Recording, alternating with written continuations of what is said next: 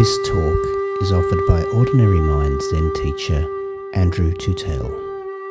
Andrew is an Australian Dharma heir of Barry Magid and is dedicated to extending Barry's vision of a psychologically minded Zen practice adapted to the needs of students practicing in the context of their everyday lives. Find out more at ordinarymind.com.au. Andrew's Zen teachings are made possible by donations from people like you. Thanks very much, everyone, for coming along to this Way-Seeking Mind Talk. I really appreciate it. I was concerned that when people saw that it wasn't me, Andrew, giving a talk, that they might not come, so thank you for coming. And it's really nice to be able to share my journey with you. And as Andrew has said, a Way-Seeking Mind Talk is a great way for us to hear interesting things about each other and to inspire each other and to see how it is we all ended up here doing this practice and sitting here together on Zoom today. So I'm really happy to join in this endeavour with you, and my dog Puppy is here joining in as well. So I just want to say, first of all, what I think is good to include in the Way-Seeking Mind Talk, and then that kind of forms the structure for the rest of it. So it's part personal biography, so that's like spiritual influences and how they fit, in the shape and context of a human life. The emergence of searching, so recognize, having some sort of curiosity that there's something more, and then beginning to recognize our spirituality in one way or another as we move through different life phases. And I think it's good to acknowledge that part of the journey for many of us can be phases of deep disillusionment and despair, perhaps depression and other problems. And then there's sort of where your spirituality really takes a firm shape, like us being here now and practicing. And so I'll give a little spiritual resume because I have practiced in some different traditions. And at the end, I'd just like to share with you a sense of my own spiritual mojo. I asked my sons this morning if that was a daddy word. And and my older son said, it's okay because you're old and so you can say it, but a young person might not say it. But anyway, and sort of my aesthetic and my way of thinking about spirituality, and also what appear to have been the fruits of practice that I've experienced so far. So I'll start off with a bit of background. I consider myself to be an unconventional, quirky, dorky, and a little embarrassing person. And I think I've been challenging to people around me in various ways in my life. One of the beautiful things about Zen and how it's taking shape right now in the West, I think, is the potential for a very accepting and inclusive culture. It really has that possibility. That Zen can be an expression of our enjoyment and appreciation of difference. At its core, it invites us to discover our very best selves, as unique and interesting as they are. And I think encouraging acceptance of each other and diversity is a really important part of modern Buddhism. In my early life, I grew up in Canberra, not in a Christian family, not any religion. And I went to a primary school there, and there was a church beside the primary school, and I really wanted to go to the church. But Christianity definitely wasn't a part of what we did. I thought about just wandering in there myself, but I never ended up doing that. We were raised as free-range kids of the 70s. So we basically did whatever we wanted and wandered off as long as we were home by the time the street lights came on. I don't know if other people had a sort of similar growing up experience. Where I grew up was as I said, it was in Canberra and just on the edge of a suburb. So just on a hill, and just over that hill there was cows and horses and about a 3-kilometre walk to the Murrumbidgee River. So all of us kind of adventured in that direction, and also or just wandered the suburbs and doing all sorts of things. Recently I went back to visit Canberra, and I went to walk the street that I grew up on. It was really interesting. It is really nice because it's a loop street that goes up to the top of the hill and back down, and it's called Monkman Street. So I went to Monkman Street, and it dawned on me as I was wandering around, oh, I'm the monk man. It reminded me of how the abbot of a Zen temple is named after the mountain that the temple is on. My spirituality as a young person, a child and a teenager, revealed itself as an interest in the quirky New Age interests of a couple of relatives of mine, my stepmum, and a very interesting, and one of my aunts, a very interesting Northern Rivers hippie who got into everything. I learnt about astrology, palmistry, numerology, the power of crystals, and my Northern Rivers aunt took me on an adventure through these things, to Reiki, a couple of fortune tellers, and all those sorts of things. When I was 18, I went to see a fortune teller, and it was a good experience. And this person said to me, and this was surprising because I was a challenging and teenager who got into quite a lot of trouble, and this person said, when you're older, it's going to be all about love for you. And then he looked at me and said, you knew that, didn't you? And I said, yes. But so that was very surprising because I didn't know that I knew that. My first venture into spirituality, or experience of spirituality more akin to what we do now, was reading Khalil Gibran. I don't know if any of you guys have read Khalil Gibran. Yeah, and he was introduced to us in grade 12 by our English teacher and debating coach, and that really affected me a lot. And the first time I heard anything about Zen was a story on the radio when I was 22. I was doing honours in maths at the ANU at the time, and at the time I had no sense of how we build prisons for ourselves, how we can build prisons for ourselves with our minds. And so I had no tools really to deal with the intense anxiety of doing honours in a completely male-dominated subject, and the intense feeling of imposter syndrome that I experienced in doing that. So it was at that time that I heard this Zen story on ABC Radio National that introduced me to the vibe and sense of mystery of Zen.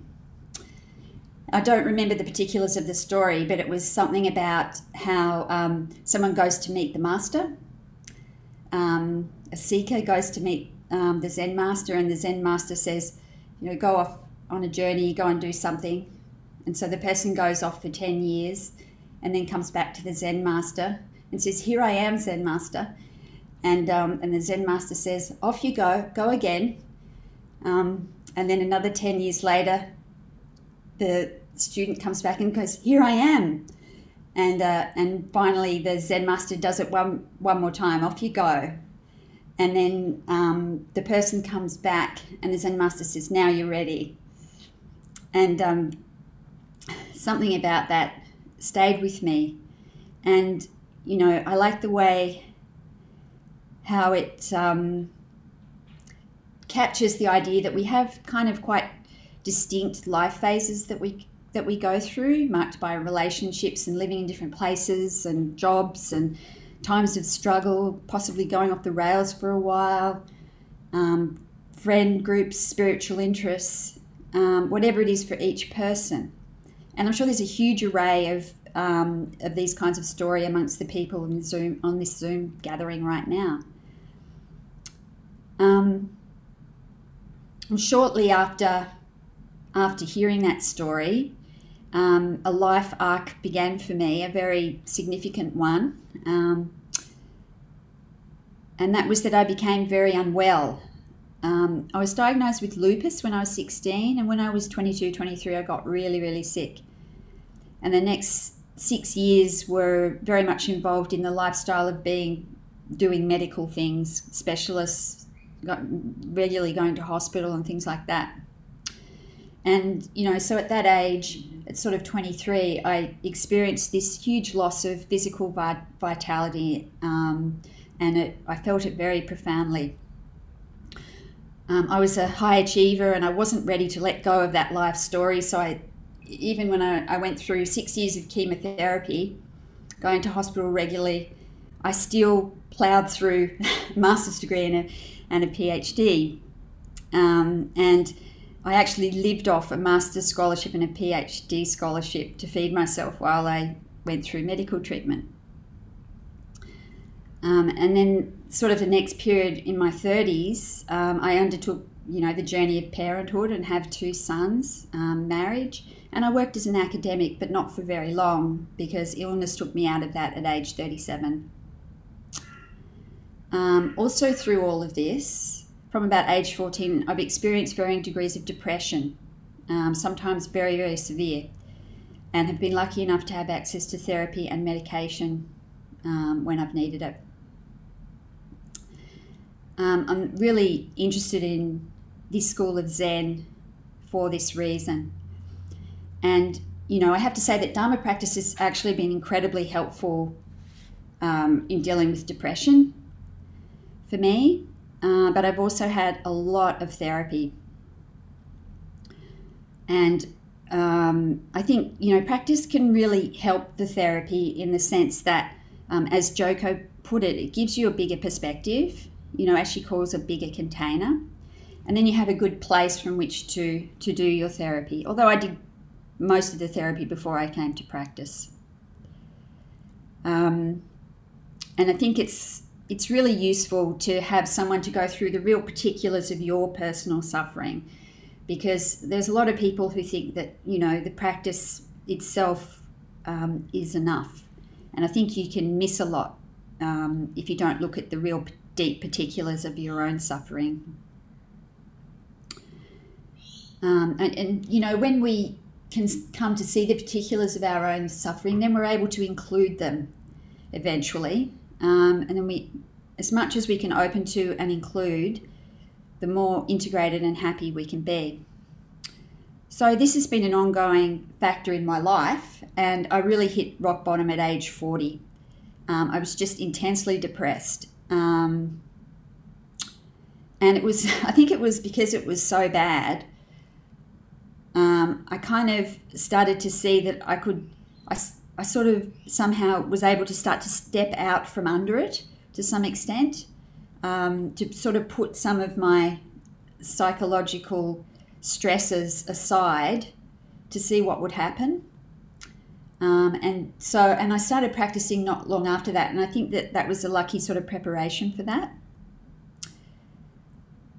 So it was when I was 42, which is 10 years ago now, that I first went to a Goenka retreat. And so I was really, really ready. And I think it really affected me profoundly and really kicked off my practice. Since then, I've done Zen in the Ordinary Mind School, and lately also Koan study, which I absolutely love. I've also done practices from the Pali canon-based things like Vipassana and Insight. And I'm actually really grateful to have had experiences in these different areas, because they all have great things about them. So anyway, this has been the practice phase of my life, has been the last 10 years. So they're the basic story arcs of my life. So I feel like, in this Zen story from the Zen master, this sense of going, okay, I'm back now. And the master saying, okay, you're good to go now. A bit like that. So hi everyone, here we all are together, and isn't that interesting that we've all ended up here together? So now I'm just going to talk about spiritual mojo and aesthetics and fruits of practice. So this is probably a bit less depressing because Andrew said, with a talk, it's better not to have it as a tragedy. You want to have it to have the shape more like of a romantic comedy. So something challenging in the middle and then moving to something happy at the end. So in terms of spiritual mojo, I think the superpower that's emerged from my practice is generally a sense of goodwill. And this is really pleasant, and I just find it much harder now to be mean to people. And I have a really strong sense of wanting to be someone that people can trust, and that means a lot to me. And I'm able to really listen and hear people. And that combined with a firm sense of the ridiculous is where I'm at. One of the things I really like is the idea of doing Dharma that's not pretentious and ideally would pass the pub test. I presume here everyone knows what the pub test is. So the pub test is the idea that you can just talk to regular people at the pub about things in a way that doesn't make them just think you're silly and stop listening. But it doesn't have to be a pub literally. It just means, let's say, anything that's not a Dharma centre, that you can have normal conversations and that Dharma can be a part of those conversations without, sticking it in people's faces. And the other test of plain speaking Dharma is, can you talk to your teenager about it? Because, if your teenager just says, oh, and rolls their eyes and says, shut up, Mum, you're off the mark. So, and you cannot Dharma-splain a teenager. So, I love the idea of plain speaking Dharma. And so I've been thinking about this idea of not self, anatta, or whatever you want to call it, in terms of plain speech.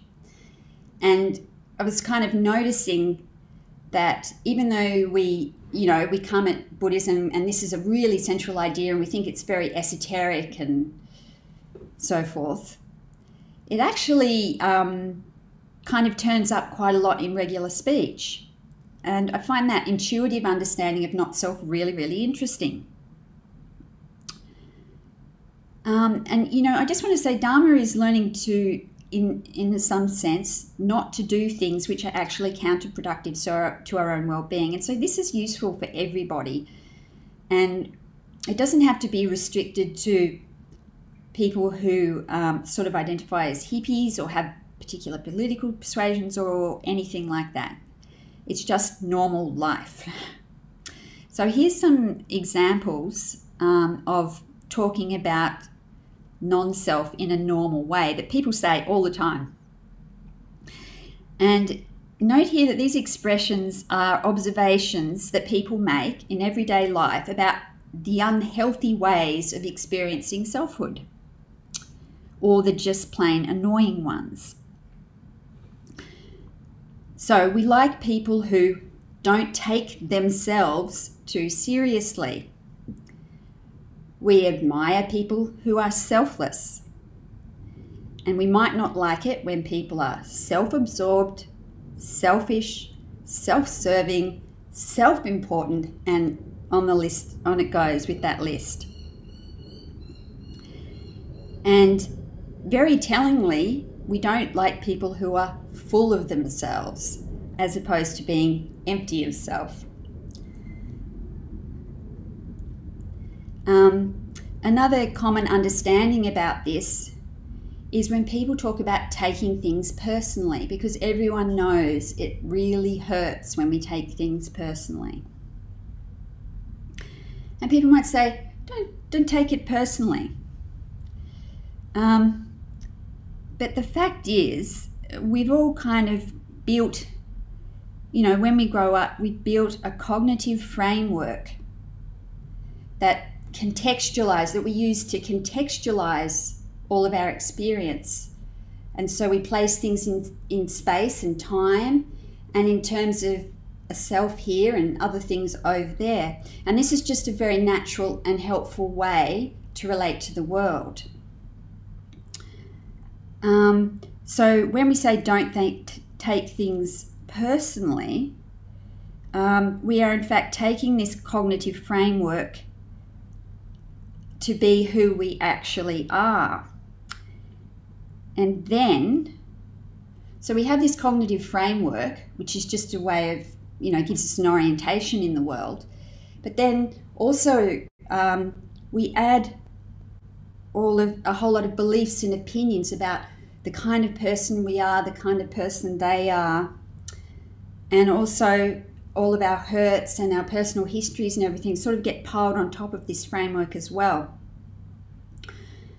And then so we're, heavily identified with all of this. And we don't understand that we don't have to take that step of saying, this is who I am. And, any sense in which we are able to see that we are not our thoughts, feelings, and histories is going to help us. And so when we have this framework for understanding the world, which is just a natural part of development, and we pile on, all of our life experiences as well in our definition of self, it gets very, very heavy. And with, therapy and practice, we can start to look at this. And I think enlightenment, which literally means getting lighter, is we're able to see through this and hopefully abandon some of our more neurotic ways of being in the world, which cause us enormous suffering. I watched The Godfather the other day, and you probably know in those sort of movies, when they're about to kill someone, they say, it's not personal, it's business, right? So that's another thing of saying, it's not personal. And I think Dharma people, it's actually a bit Dharmified, because it's a bit like saying it's not personal, it's just dependent arising. And so it's like giving someone a Dharma talk before you kill them. And you can say about absolutely everything, not just murdering people, that this is not, it's not personal, it's dependent arising.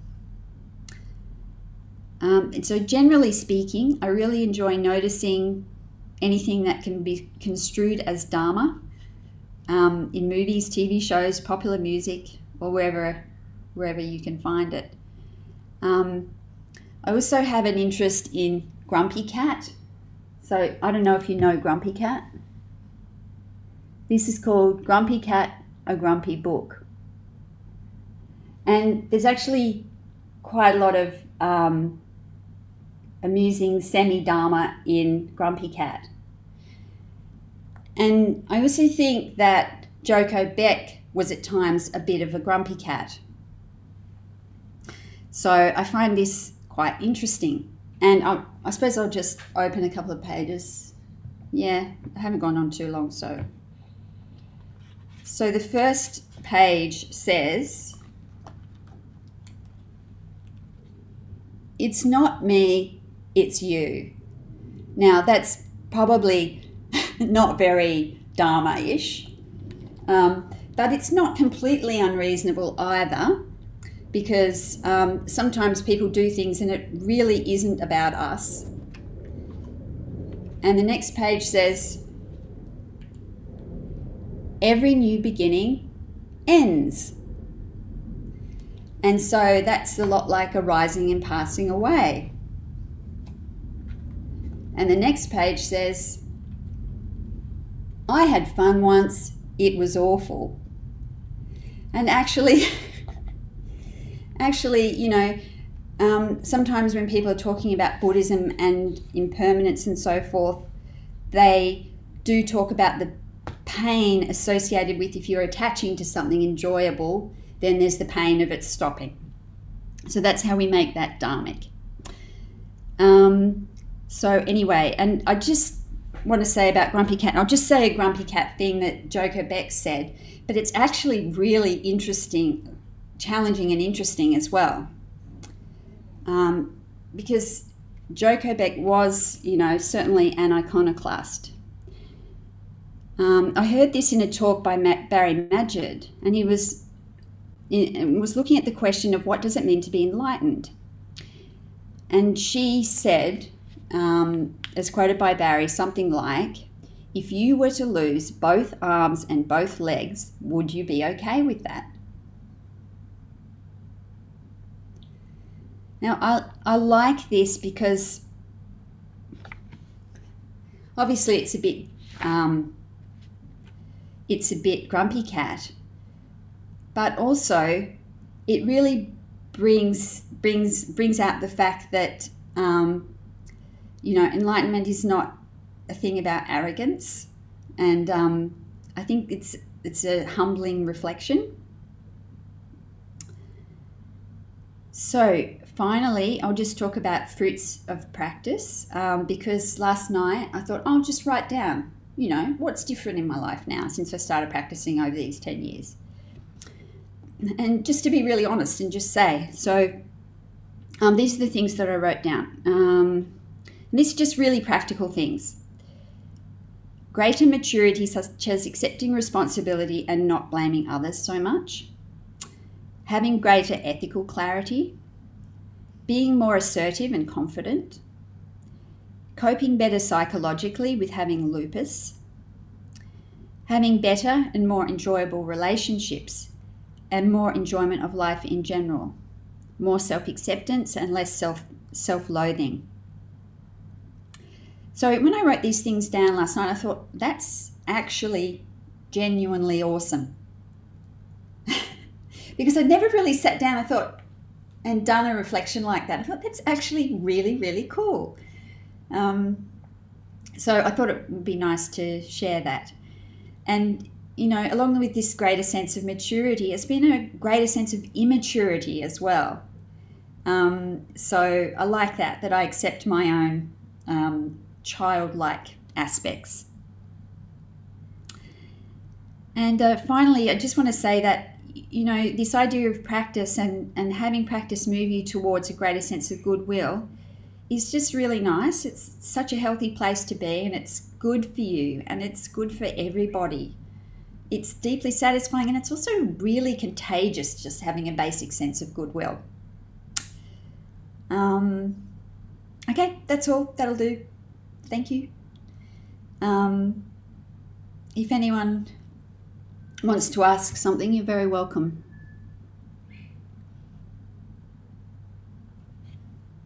Or make a comment or whatever. But anyway, thank you for listening. I appreciated it.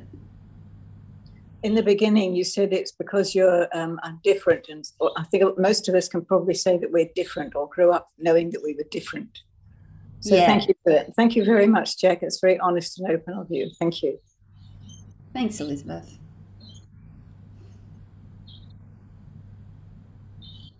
So just feel free to unmute yourself and speak if you'd like to. Anne, did you want to say something? That was wonderful. It was lovely listening to you express yourself. I really appreciate it. Thank you. Oh, thanks, Anne. I felt like it was a bit boring, but anyway. No, not at all. Not at all. No. Okay. I'm glad about that.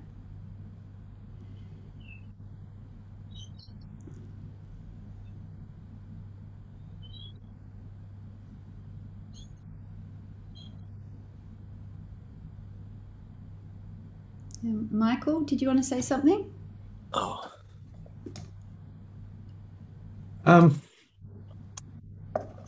Hi, Jack. I just wanted to go, yeah. I really loved it, and it's great to hear your story, and what's real for you. Just feel blessed hearing your truth. Thank you so much. Yeah. Well, thank you, Michael. You're all frozen. Yeah, Michael's frozen. You're frozen to us, Michael. Now you're back. Can you hear us? Yes. Yeah, I can hear. Hi, it's Marco here. Hey, Marco. Hey, Jack, just thank you for sharing your story. Like Michael said, I think anything like that takes a degree of courage. It's like you're taking a little leap. Wow. You know, and it's also this, hopefully you've got this inner knowledge that there's a trust within the group that we're going to embrace your story and really be grateful for what you've contributed to us. So thank you very much for thank you for taking the plunge today. Thank you. Thanks very much, Michael. I would like to say that even though you were allowing your vulnerability to come out, I did feel a power in there. There was a sort of sense that parts of what you've said will stay with us because they were so genuine and so raw and so fresh and so alive and joyful too, all the childish stuff, you know, connecting with the child as well as having the maturity. Thanks, Louise.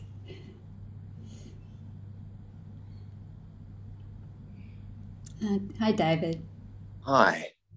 I just wanted to come in with something that I hope will lead to sort of a bit of discussion. Maybe there's a question in there somewhere. And thanks again, ditto what everyone said.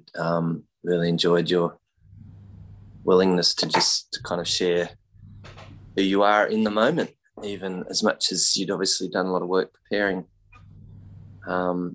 something to present. And just something stayed with me about what you said about causing us a lot of suffering. And I can't remember what that was in reference to, but it just brought up the question for me. I guess we all have maybe quite a personal definition of suffering, and that's probably a good reference point that I've used and tried to be aware of. Oh, if I'm just causing myself suffering, is even if it's in the name of something that's supposedly worthy or good for me personally, if it feels like suffering, I guess I'm just curious, maybe you could say a little bit about how you kind of define or recognize suffering for yourself, and maybe if anyone else had anything to say, or whether there is a sort of a sense of a Buddhist definition of what suffering is, because it does get used, that word gets used in English, and I'm not sure if it's a direct translation of a Sanskrit or another language down the line. Yeah, I think you're right. It's just a very, Buddhism just gives a very general sort of definition of suffering, or talks about suffering. But like, if you've been through therapy, the layers and all the self states and so on that we create, and suffering emerges from that, and yet we just put it all under this umbrella these umbrella terms in Buddhism.